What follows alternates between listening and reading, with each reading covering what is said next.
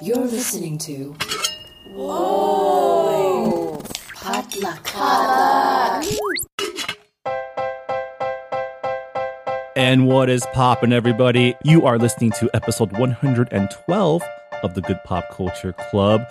My name is Marvin, and joining me to talk about all the good pop is through our days, we have the most professional culture editor, Han Wen. Hey. Hey, Han. How you doing? Oh boy. Since we took a whole hour before after we were supposed to record for me to complain about work. I mean, look, the job is still not bad. I just have some I need to take care of myself and just not get caught up in drama. That and is all the stuff. Yeah. That is life as an adult, is just dealing with especially once you become responsible. It's just dealing with other people's bullshit all the time. But I mean, we started this podcast at the beginning of the pandemic just because we just wanted to hang out, and this was an excuse for us to. And now 112 episodes later, we're still here. So it's honestly been the thing that got me through the pandemic. So the fact that people are actually listening is amazing to me. That is wild. So, yeah. Maybe we're getting them through the pandemic. Who knows? Maybe. On this episode, we're talking about Ms. Marvel, the latest MCU Disney Plus television series that just finished this week. I'm excited to get into that with you, Han. But before we get there, let's find out what pop culture is making us through the week. So, Han, what's poppin'? Well, for those of you who might have listened last year, I talked about a little reality show called F-Boy Island. Can't believe it's back. I have to say, yes, it is now back. And what can I say about it? It will have premiered by the time you listen to this, but it's premieres with 3 episodes, so I'm going to assume you haven't watched them all yet. So I'm not going to really spoil it for you, but I will give a few hints about what to expect. Nikki Glazer is still the host, still killing it, still calling out the things that you see, making fun of the guys for their bullshit and their jackassery. It's 3 women who are the main contestants. Let's see their names. Tamaris, she has pink hair, but she's Puerto Rican. There is Mia, and then there is, oh my God, who's the blonde? Louise. Despite her name, she's not an old lady. Hey, but that's offensive to Louises everywhere. Also, Louise on Bob's Burgers. So yes, you're right. Just kind of like when they make a joke. This is not a spoiler, but on Only Murders in the Building, they kind of make a joke that Mabel's name is old person. Oh, kind of like that, I guess. Yeah. So anyway, so those 3 are the women, and of course they are choosing from 26 guys on an island. They're all buff, and they have to figure out, are they there to find love, which would make them a nice guy, supposedly, or are they there to fool everyone, get to the end, and steal all their money, the prize money, and that would make them an F-boy. So in real life, the way they define themselves is an F-boy doesn't want commitment. They just want to have their sex or whatever, and then not be in a relationship. There's nothing wrong as long as I think everyone's upfront. But I think that is the crux of this experiment, which is not a lot of dating is very clear that way. There's a lot of mixed signals, et cetera, et cetera. I mean, also just the inherent setup, which is, are you here for the money or are you here for actually love? Which, if you are, why are you on this show? But that's neither here nor there. Remind me, how did last season turn out? I don't know if you even watched the end, but what I will tell you is in the end last season, I'm trying to remember every single one of them. So the deal is if you pick a nice guy, then you automatically split the money with the nice guy. So the pot is 100K, then you each get 50K. If you pick an F-boy, he gets control. He decides if he wants to split the money with you or if he wants to take it all himself. So that's actually what happened is someone, and here's the thing, before the end of the finale, they actually learn which one came in as an F-boy or a nice guy. And so they go in eyes wide open. Wait, do they learn before they make the final they- decision? Yeah, they learned the episode before. So now they're like, well, is this F-boy a reformed F-boy? That's what they say. Because like a lot of them will just be like, you're right. I came in being an F-boy because I've been so hurt. I've been so damaged. But now I believe in you. There's something special with you. You changed my mind. I'm here for love. And so some people get fooled by that. And that's what happened last season, where she picked the ultimate F-boy because in the camera interviews, a lot of these F-boys don't let on. So even the audience is not knowing. But this one let on from the very beginning. And so you're just like the whole way like, no, don't pick Garrett. Did she think that she could change him, or that she changed him? Or yes. was he just so hot that she was like... I mean, look, she thought he was hot. I don't think he's hot. But she was definitely also she was fooled. He was doing the whole thing and giving her the good relationship sort of vibes, and he had her fooled. So that's what happened. So anyway, that is how we go into this, knowing that happened last season. So the few things that I have to say are the same. Are the F-boys, once they are ejected, they go to Limbro again, which is like, it looks like an outdoor sort of prison where they have to sleep in nature, and they just have to work out with like coconuts. The nice guys get to go to supposedly something called the Nice Guy Grotto, which is another like fancy hotel, sort of a villa, and there are ridiculous games, of course, that are supposed to reveal various things about people. It's just very funny because when you have Nikki Glaser, who is a comedian, being the host, she completely, she writes a lot of her material. She very much acknowledges that this is ridiculous, a ridiculous show. But she's also has shown a little bit, enough empathy with the women who have been fooled or who are hurt, et cetera, et cetera. So it's kind of interesting. So what I can just tease is there may be a familiar face from last year. So if you watch season 1, and enjoyed it, definitely watch season 2. And there are maybe a couple other like twists this season. So I have actually watched the whole season, so I will not reveal anything else beyond this. So maybe I will talk about it again once it's all aired. Maybe I won't. But yeah. Okay. Yeah. So from a Go Asian angle, is there any promise there? When you say promise, I cannot reveal their status as an F-boy or a nice guy. So what I can tell you is what looks to be, well, there's definitely one Asian guy. Well, I mean, because last season, the one Asian guy got outed as an F-boy right away and got sent to he had no F-boy game. jail.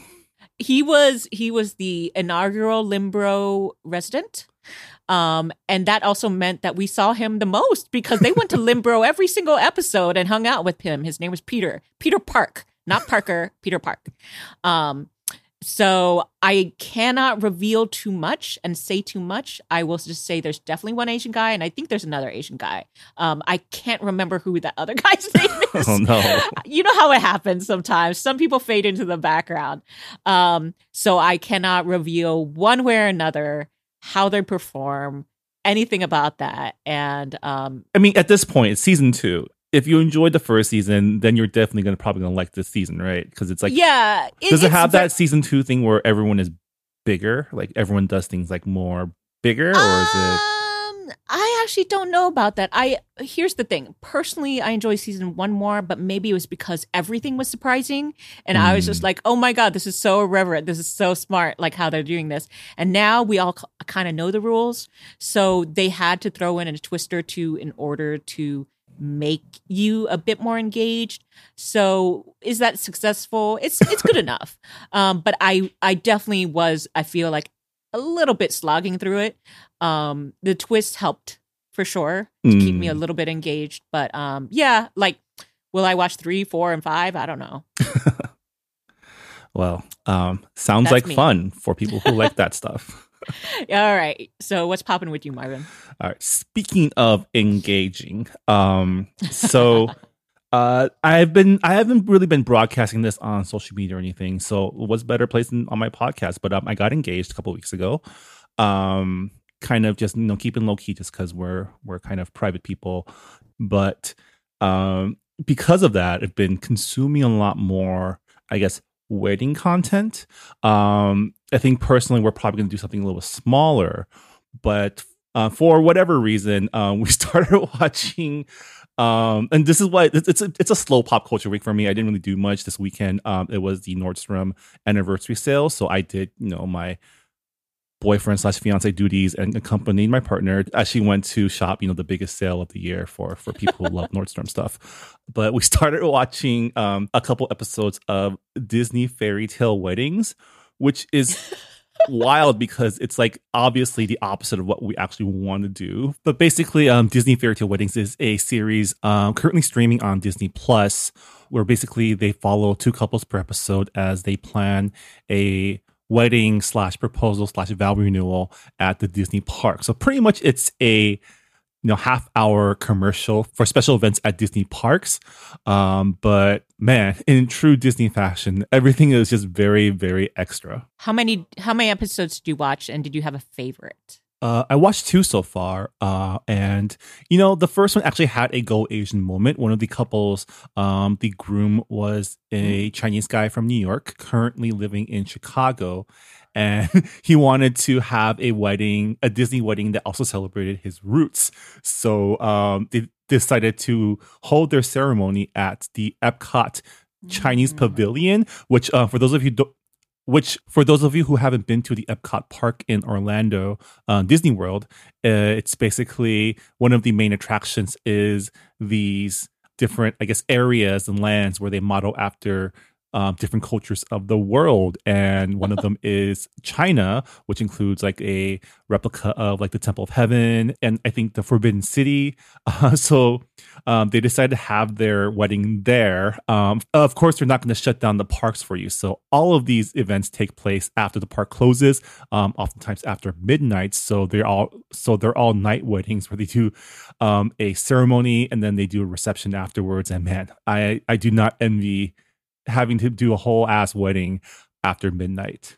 But yeah, so when I say extra, I mean, they had a lion dancer come down the aisle. After the ceremony, they had a Chinese acrobatics performance. It was actually a little much and not exactly a traditional wedding. Right. I mean, it was definitely Chinese culture themed, but not really close to a traditional Chinese wedding, I gotta say. But yeah. Not exactly great research because I can imagine these weddings costing $1 bajillion. And I mean, the entire time I was watching this, I was thinking, man, the only reason you guys are even having these weddings is because the producers probably help you pay for it in return for like being a part of the show. For sure, because otherwise you have to be the couple who decides not to feed your guests so that way you can get Minnie and Mickey as to visit you for your wedding. I heard about that. Honestly, as long as they offer you to have food that you can buy, I think I'm okay with that because it is their big day. I'm very fine with people having the day that like they want it. Yeah. As long as they're upfront, And I get it. Like people who love Disney really, really love Disney. Yeah. Like for some people, it's a personality, right? Yeah. And I'm assuming also that they allowed kids at this wedding because if they didn't, that's a wasted opportunity. I felt bad for these kids because again, these weddings were happening at past midnight. Yeah. These parents are bringing like their children to this wedding. I'm like, you just ruin their sleep schedule for the rest of the year, pretty much. So I don't feel bad for the kids. I feel bad for the parents afterwards because that's really gonna like they'll bounce back, But like for the next couple days, it'll probably be bad. But yeah. It's probably worth it for some. I don't know. I've always wanted someone to be very demanding for their wedding for me to decide whether or not I want to do it. But like, I've only been to one destination wedding and it was my twin brothers. So clearly I was going to go. And I ended up like having a really good deal. He paid for my hotel. I actually even got some work done. I interviewed some people because it was in Hawaii. So for work. And I, my dad also fell off a cliff. That was bad. Oh no. It was a very short cliff, but he still got hurt. It was at the wedding. It was a big drama. But anyway, just to say that I kind of want to be invited to that big destination wedding. Oh yeah, if someone I know is yeah. having a Disney wedding and I'm invited, I would go. Yeah. I just because never I want wouldn't- to plan one. Right. I wouldn't want to handle that myself. I also personally, like, if I ever get married, because like it's not looking like it's happening anytime soon, but if I ever do, I'm probably not going to have a wedding because I only like to attend weddings. I don't want to have to deal with that. Maybe I'll have a reception, which totally is my jam. You know, it's basically a party with the food and you can do whatever you want. So, but Yeah. if you are Asian, you have the reception also so you can get the money. I mean, that's So- really the only reason to hold a reception, right? I mean, I feel like these days, especially post-pandemic, I don't know. I feel like weddings are coming back because people who've put off their weddings for the last years are getting married. Most of my friends, though, just ended up doing civil ceremonies during the pandemic and just got it over with. Yeah. Yeah. My brother, the Hawaii wedding was immediate family only. But then we had the reception back in Houston, Texas, so that way he could get the money from the rest of the community. So smart, makes sense. I mean, it's how I don't know how this is with other like ethnic enclaves, but the Asian community, especially within close and extended families, it's basically just a constant keeping of balances, right?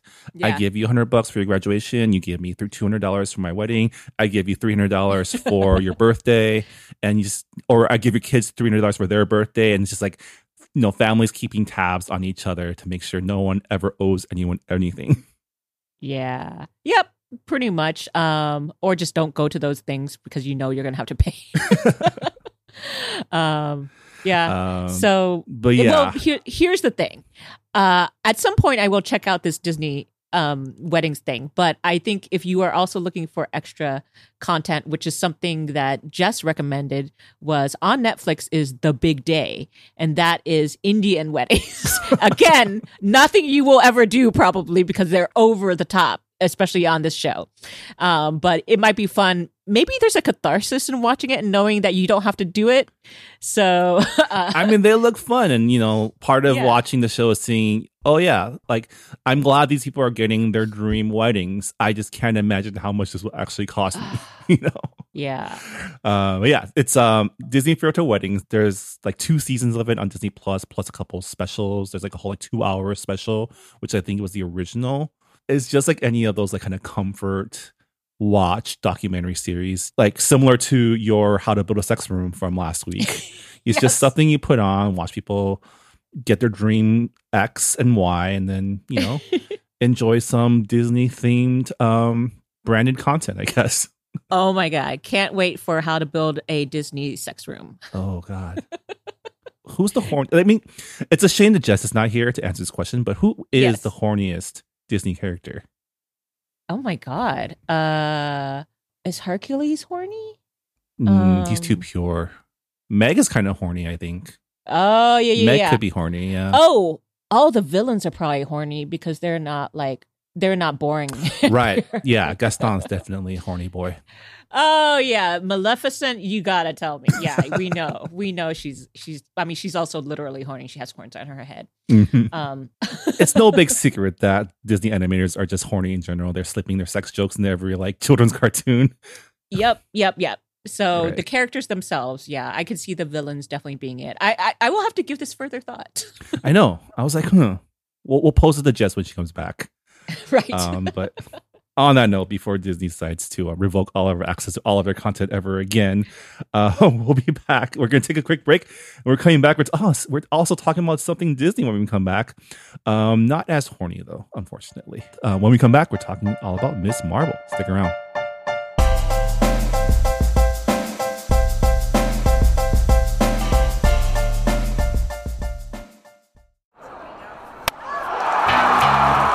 Hey, I'm Kim Cooper, and I co-host the podcast Asians in Baseball alongside Naomi Ko and Scott Okamoto. Asians in Baseball is exactly what it sounds like, a podcast about the Asian and Asian Native Hawaiian Pacific Islander Americans in Major League Baseball.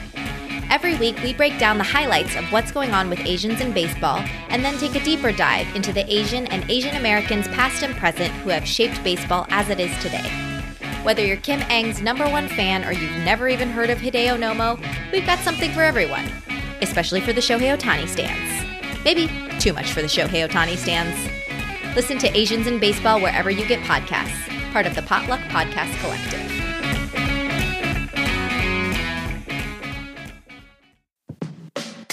Hey, I'm Phil Yu, and you may know me from a blog called Angry Asian Man. And I'm Jeff Yang, author, journalist, and celebrity dad.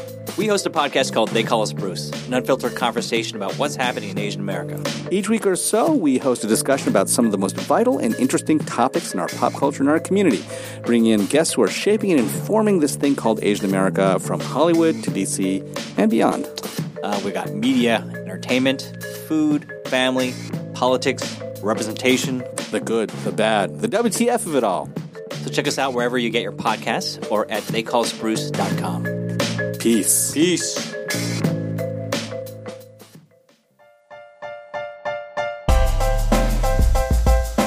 And welcome back to the Good Pop Culture Club. This week we're talking about Ms. Marvel, the latest MCU Disney Plus series. This time it is a teen, would you call this a young adult series? I think it could be considered a teen or YA comedy.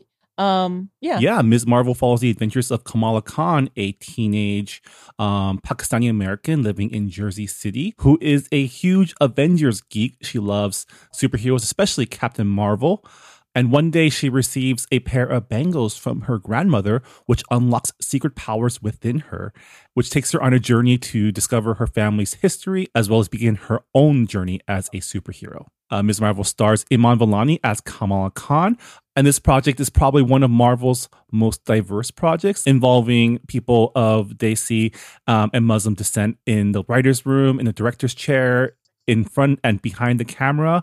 And you can tell that there's been a lot of care and love put into the series to represent a culture that we're not maybe used to seeing on screen as superheroes.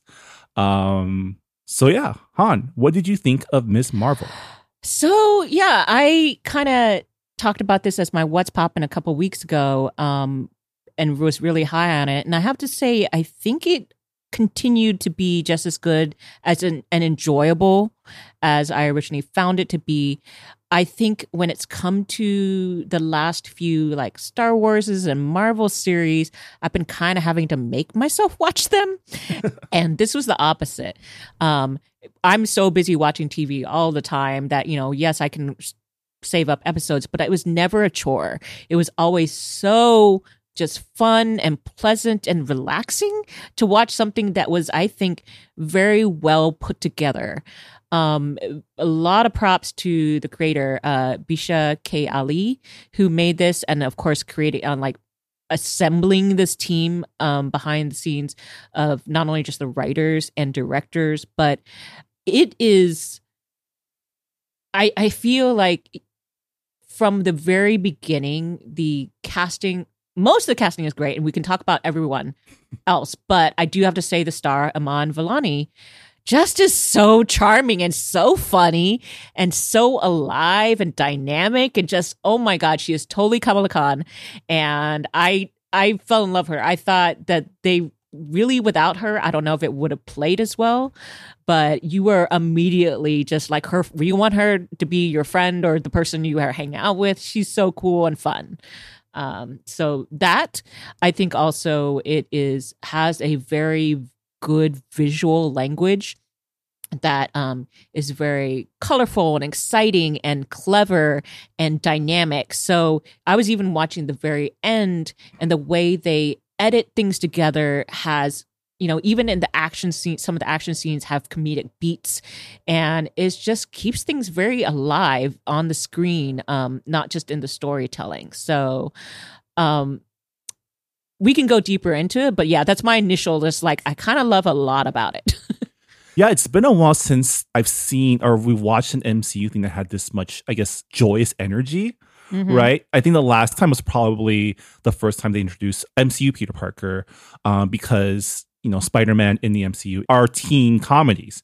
And there's just something about the youthful energy that Iman brings as Kamala, coupled with the fact that this is not just a teen comedy, but a teen children of immigrant family comedy, which is something that, we're both familiar with because, we both watch a lot of Asian American content, and 99% of all Asian American stories is about children of immigrant, relationship with their parents, that kind of struggle, which is something that, while Peter Parker is definitely relatable as like a young dork, he doesn't know what it's like to grow up as a child of someone who came from another country because of displacement. Yeah, I think this was so, I don't know how to say everything, so culturally specific in such a natural and seamless way, and also funny way that I was kind of in awe of how well everything was just put together.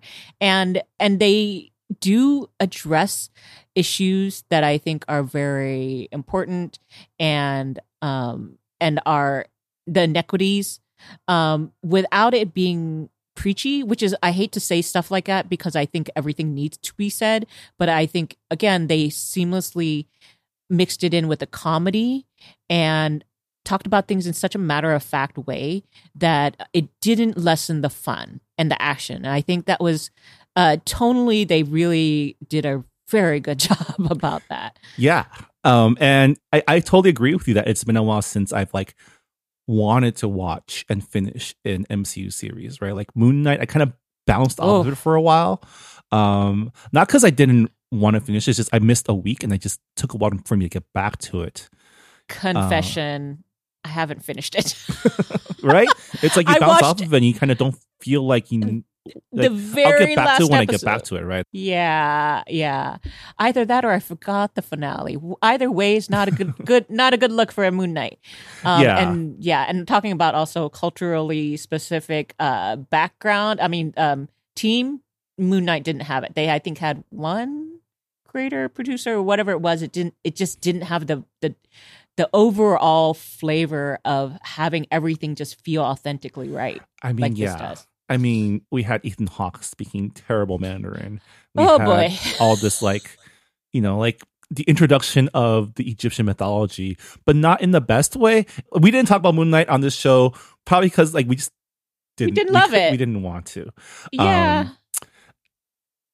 But yeah, like Ms. Marvel, definitely, you can tell that the people in the room are writing about either their own experiences or experiences of people close to them. Like they're people who understand the nuances of this culture without having to explain everything, right? Like I'm sure there's a good chunk of viewers who are learning a partition through this show.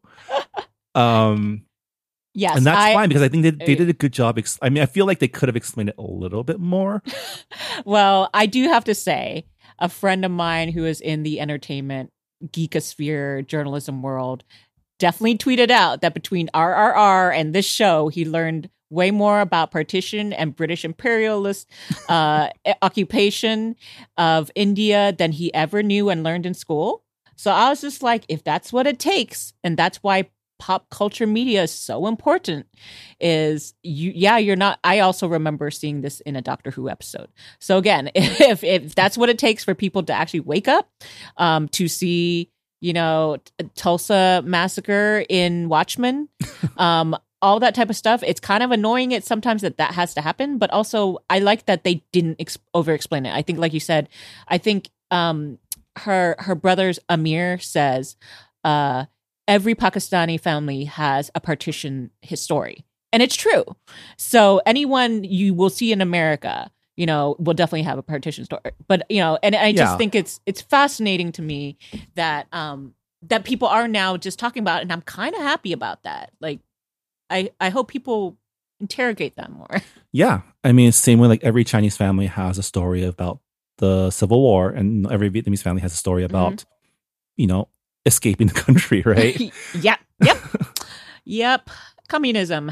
Every Vietnamese family has issues about communism. Yeah. But so what I would like to say, since I spoke about Amir, is I love her family, and this is unique for, I have to say, superhero kids and teens, is to have and also immigrant family stories, because usually the parents are monsters in those stories. Yeah, so you're right. There's two things that they kind of upended. One, her parents are not super strict monsters. There's a little hint that they might be, and that turns out they're not. And they are just very well-meaning, warm, and also very funny parents. But the other thing is, usually when it comes to a lot of kids media, especially kids media in the adventure sort of realm, is usually they're orphans or half orphans. And this one is a full nuclear family. Mother, father, brother. Brother is getting married, so just even expanding the family. And you get to meet her grandmother. You also meet a great-grandmother and a great-grandfather. So you actually meet a lot of people in her family, and they're all very loving and fun. And there's just really cool stuff going on that I was so happy, because their support is actually very much part of the reason why I think she's a successful superhero. It's and there is a lot of love there that is shown, and it's not a "you don't understand me" or, you know, killing off Uncle Ben or Aunt May, you know, to give them a reason to, you know, be angry about something. So yeah, I very much appreciated that. Yeah, that's interesting if you think about it, because Kamala Khan is probably, I guess, not the first superhero to grow up idolizing other superheroes, because Peter Parker was probably also similar. But yeah, she is, of the new generation of heroes that I'm sure the MCU is setting up for like the next phase or so, if it's, if it's continuity. I love that her whole entire impetus for being a superhero is because she loves Captain Marvel. Right? Yeah, she loves Captain Marvel and the Avengers so much. She has like a vlog, and she loves sloths, and she's also an artist. And yeah, so she is a full-on stan for Captain Marvel. All her walls are plastered with the posters. And eventually learn that she has like a larger than life, I guess, heritage, right? Like she's descended from people from like a different plane of existence or a different dimension with different powers. So like, she is, it's not technically a chosen one, but she is special, quote unquote. But at the same time, her wanting to be heroic and be a good person is not because she lost somebody or has trauma. Mm-hmm. It's just because she was raised to be a good person. Yeah, she is at heart a good person. She was raised to be a good person, and she does have tweaks of conscience. She feels bad about things. So she's just, I don't know, just a lovable character. Yeah. I want to focus in on like the teen comedy aspect of like the high school comedy aspect of it, because all right. I think this show worked really well as like a teen show, right? You have like the first 2 episodes before we even get to like the more cosmic stuff is about like inner community dynamics between like the Muslim / Pakistani / high school community. Like here are the cliques. Here are the struggles of, super smart nerds, but like teen nerds in like high school. What did you think about Ms. Marvel as like a teen comedy? I mean, I gotta love a main character who is not cool. Because at school she is so not cool. They have a whole sort of opening sequence where she's either being ignored or not seen. Someone like throws a ball and it hits her head. She's not coordinated. She's not even a jock. She has kind of like nothing really going for her there, except for that she's kind of like an awesome personality and is a fan of things. And her best friend is the smart nerdy dude who like does gadgets, so of course he's useful to have around. He's pretty much young Tony Stark, right? He's like somehow has like access to genetic analysis machines. He makes it to some Stanford summer program. I mean, you're very useful to have around. You're allowed. So you, token white guy, are allowed. And her other friend Nakia is she's the one who is like holding it down for the young, Pakistani or Muslims. And so she's like, she's political. She's very outspoken and she does all that. But, Kamala is not. And so I like seeing all of these different energies within the friend group. And we do start to meet other teens. Yeah. So, you can't have a teen high school story without like the love interest, right? Yeah. Like, so there's this dorky girl needs to have hot guys to choose from. Yeah. And then there's also like the popular influencer girl who's a redhead. But yeah, the hot guys. So let's talk about the hot guys, and you can tell me, because I know it's a teen show, but who are you team? Well, I mean, there's two people set up as potential love interests, right? You have okay, go ahead. you have Kamran, who was played by Risha, and you have Kareem, who was played by Erebus Knight, who I did not realize was MK from Into the Badlands. Yeah, another great show with like a great diverse cast. But I don't know. To be honest, they're both kind of shady. So I'm like, Kamala, you can do better than both of these boys. I love how you don't even mention her best friend Bruno because he totally has a crush on her. Oh yeah, but he's not hot though. Is he right. hot? I thought we were talking about hot boys here. Okay, I was talking about just actual love interests or possible love interests. And so here's the thing. It's very hard to say if any of these people are hot because they're playing teens, even though they might not be teens. So I'm not going to say they're hot, but who do I ship? I have to say I do ship Kareem. The bad boy. You want the bad boy. Of course, the bad boy who has the long floppy hair. It's like, yeah, I ship him, even maybe not for long term, but just for her to have fun. Get a little bit experience, have a first kiss maybe. Not with Kamran. Kamran has a little bit too much, angst right now. He needs to get over stuff. So, here's the thing. I would love a sequel series to this. I think 6 episodes was perfect, but as an amuse-bouche. I know she's going to be in the Marvels, but honestly, I wouldn't mind more teen adventures with her, like getting to know her powers and like figuring it out and having her little team, behind her. I think it would be fun. I like, there's no secret that I like YA shows, and this one really worked for me. See, that's the sign of a good MCU series is coming out of it wishing there was another season, right? Yeah. I don't think we've ever felt that way ever for any other show. Yeah. I mean, Loki is going to give us another season, and it was written as such, right? To keep it open-ended enough. But I didn't need another season of Loki, frankly. I was fine with it ending. Well, because we know we're going to get more Loki elsewhere. Yeah. Elsewhere. I think, again, like Kamala is such a fun character. You just want to see more of her. And like the show itself, I think it was a lot of fun, even when it became an MCU show again. Okay, so we won't spoil anything, but as we have many times talked about with MCU movies and shows, it gets very big and MCU-y action-wise in the third act, or at least in this case, the finale.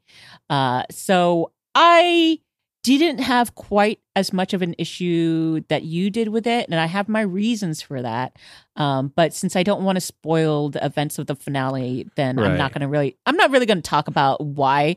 But maybe you can watch it and decide for yourself if you think it follows that MCU kind of like just going so big it's ridiculous sort of situation. I mean, for me, it's more I wish the powers looked cooler.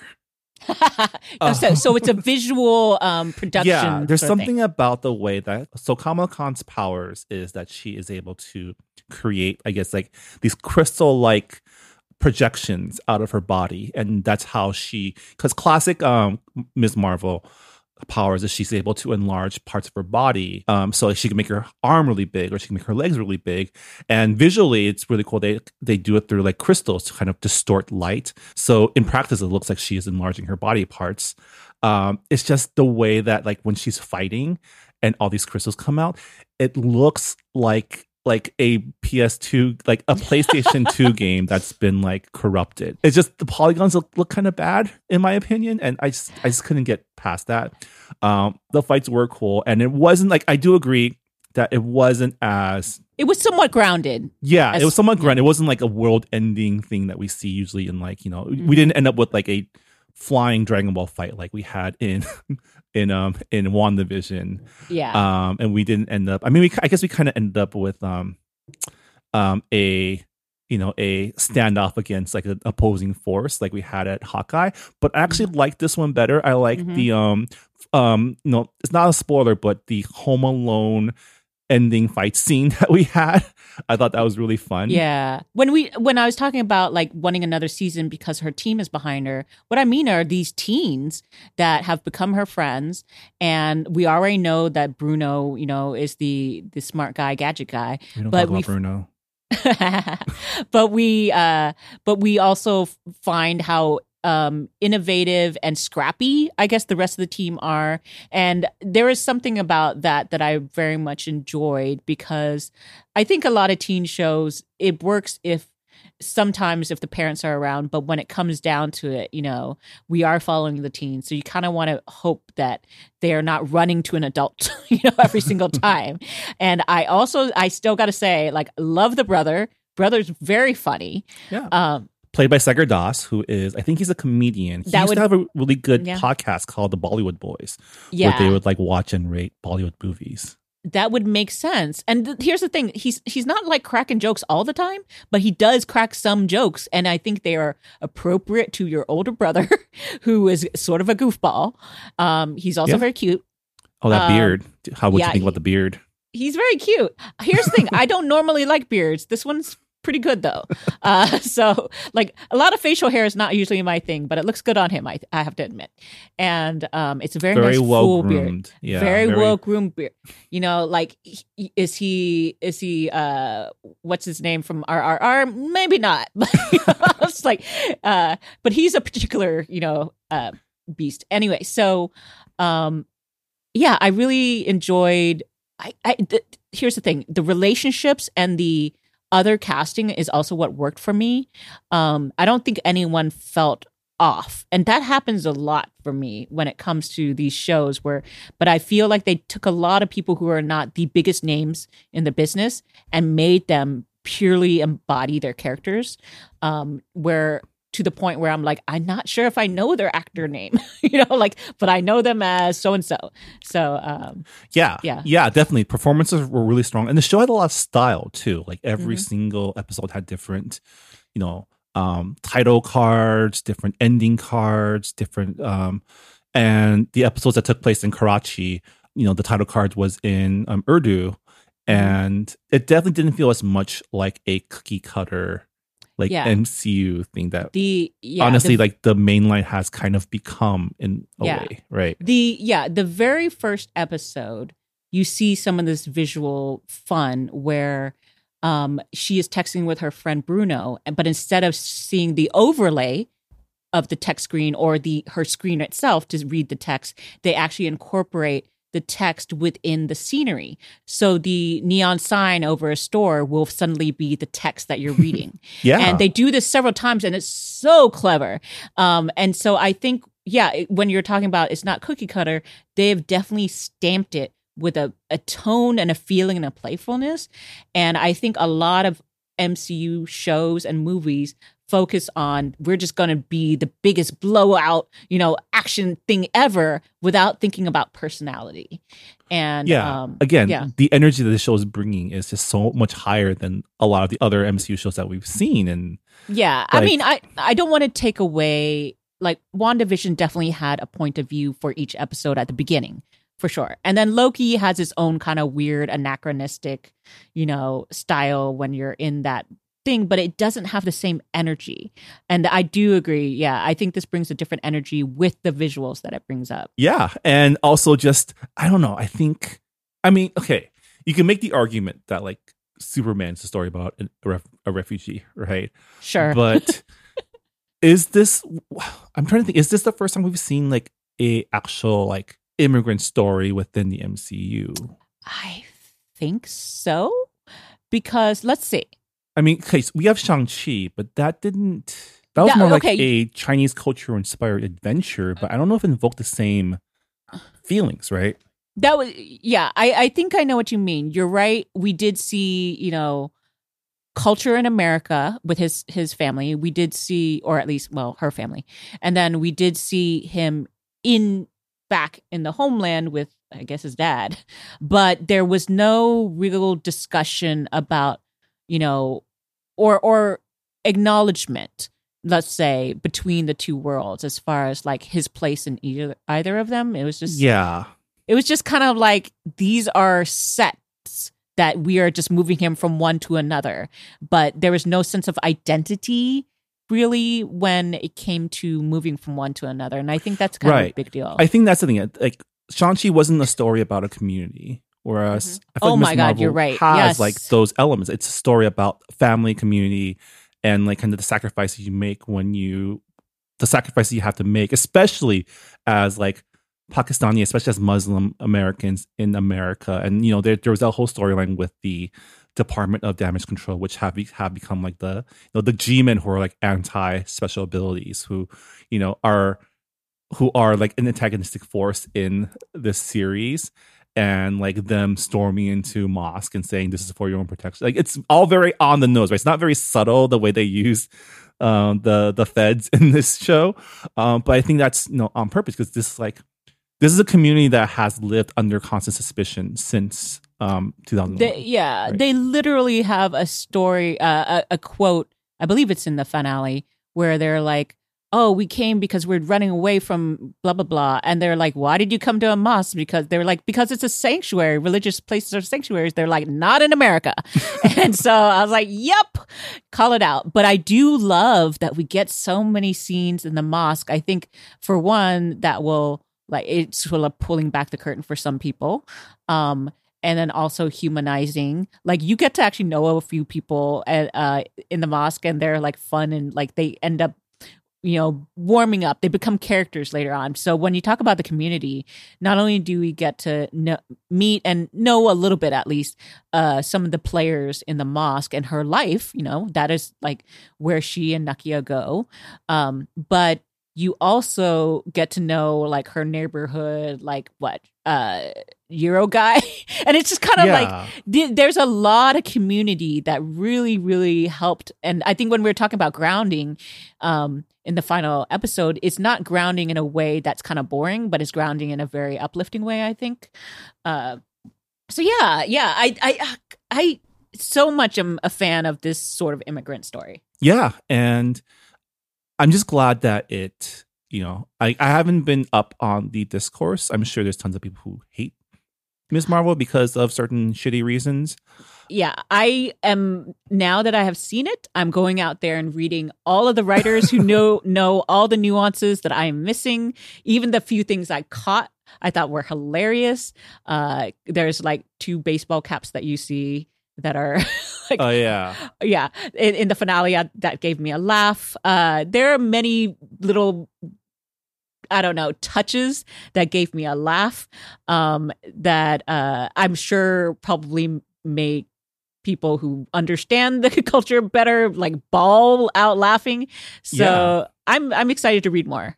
Yeah, and like one last note I wanted to make is, a lot of times actually, especially in the MCU Disney Plus shows that we've seen, once they start connecting the individual local stories to like the greater MCU, right? Either through like cosmic forces or connected bad guys, you start losing the tightness that made the first few episodes really good. I mean, we saw that happen in WandaVision, right? And I definitely feel like this show did a really good job integrating its more cosmic storyline with the themes of the show.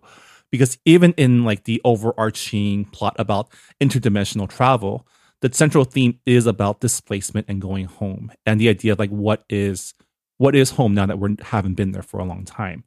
And I thought that was really, really well done. I was super impressed that they were able to weave that together, because I feel like it's really easy once you get into that bigger picture layer of MCU shows to really lose the thread.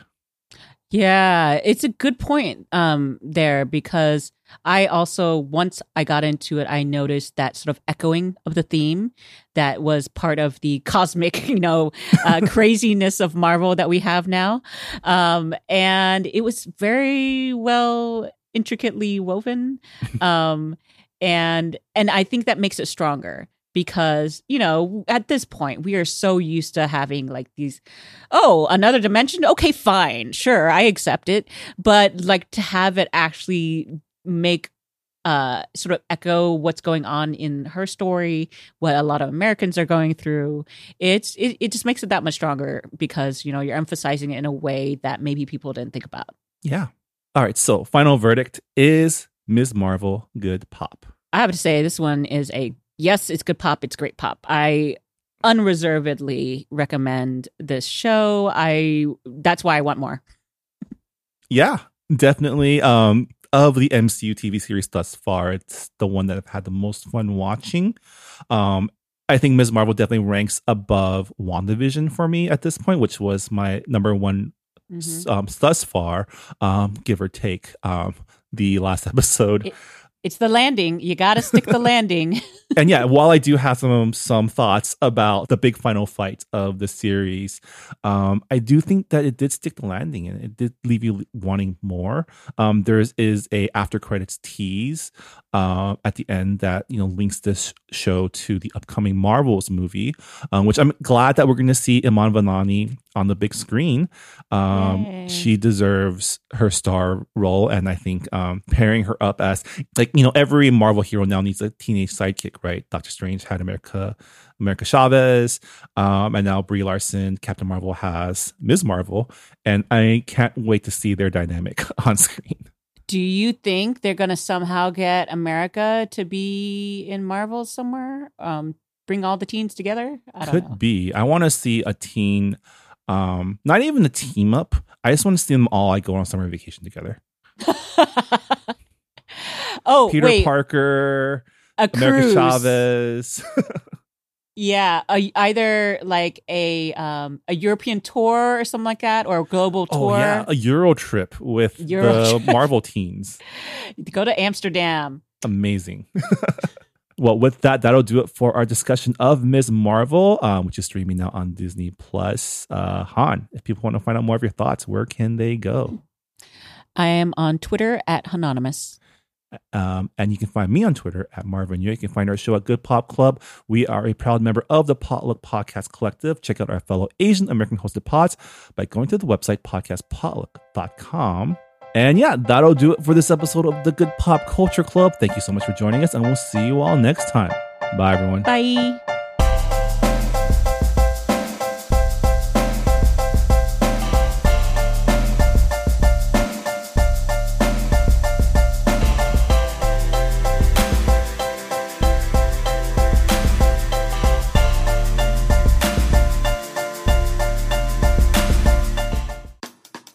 Hey Ryan, what's black and white and red all over? I don't know, Ramen. Two nuns having a chainsaw fight? Dude, inappropriate. Come on, man. This is supposed to be a podcast promo for our secret underground podcast, Quarantine Comics. Oh, yes. Quarantine Comics, the weekly comic book club where I, ace reporter Ryan Joe, and I, mild-mannered Ramen Sentinel, team up to discuss some of comics' greatest works. Or just some really cool comics that we've been wanting to read. From Alan Moore to Uzumaki. From Arrakis to Zendaya. From Adrian Tomine to Jean Lun Yang. You might not have heard of half the stuff that we're reading. Or the other half is just pop culture superhero stuff. They could just read the books with us, Ryan. Yes, they could do that, but you could also just send us money. No, Ryan, that's not how passion podcast projects work. Why in the hell are we even doing this?